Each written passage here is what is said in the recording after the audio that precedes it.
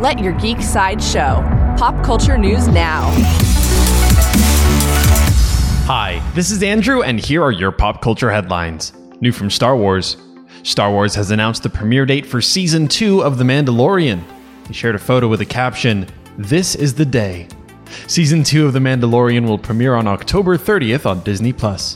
For fans of Spider-Man, artist Octavio E. Rodriguez revealed that he's going to be working on Spider-Man Into the Spider-Verse 2.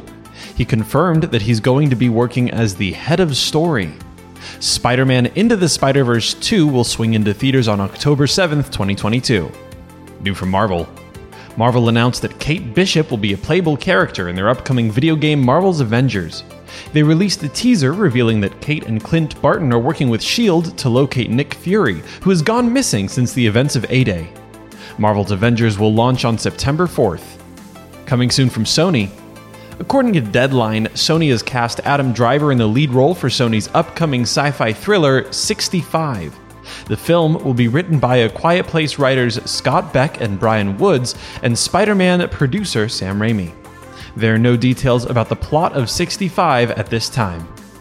This has been your Pop Culture Headlines presented by Sideshow, where pop culture is our culture.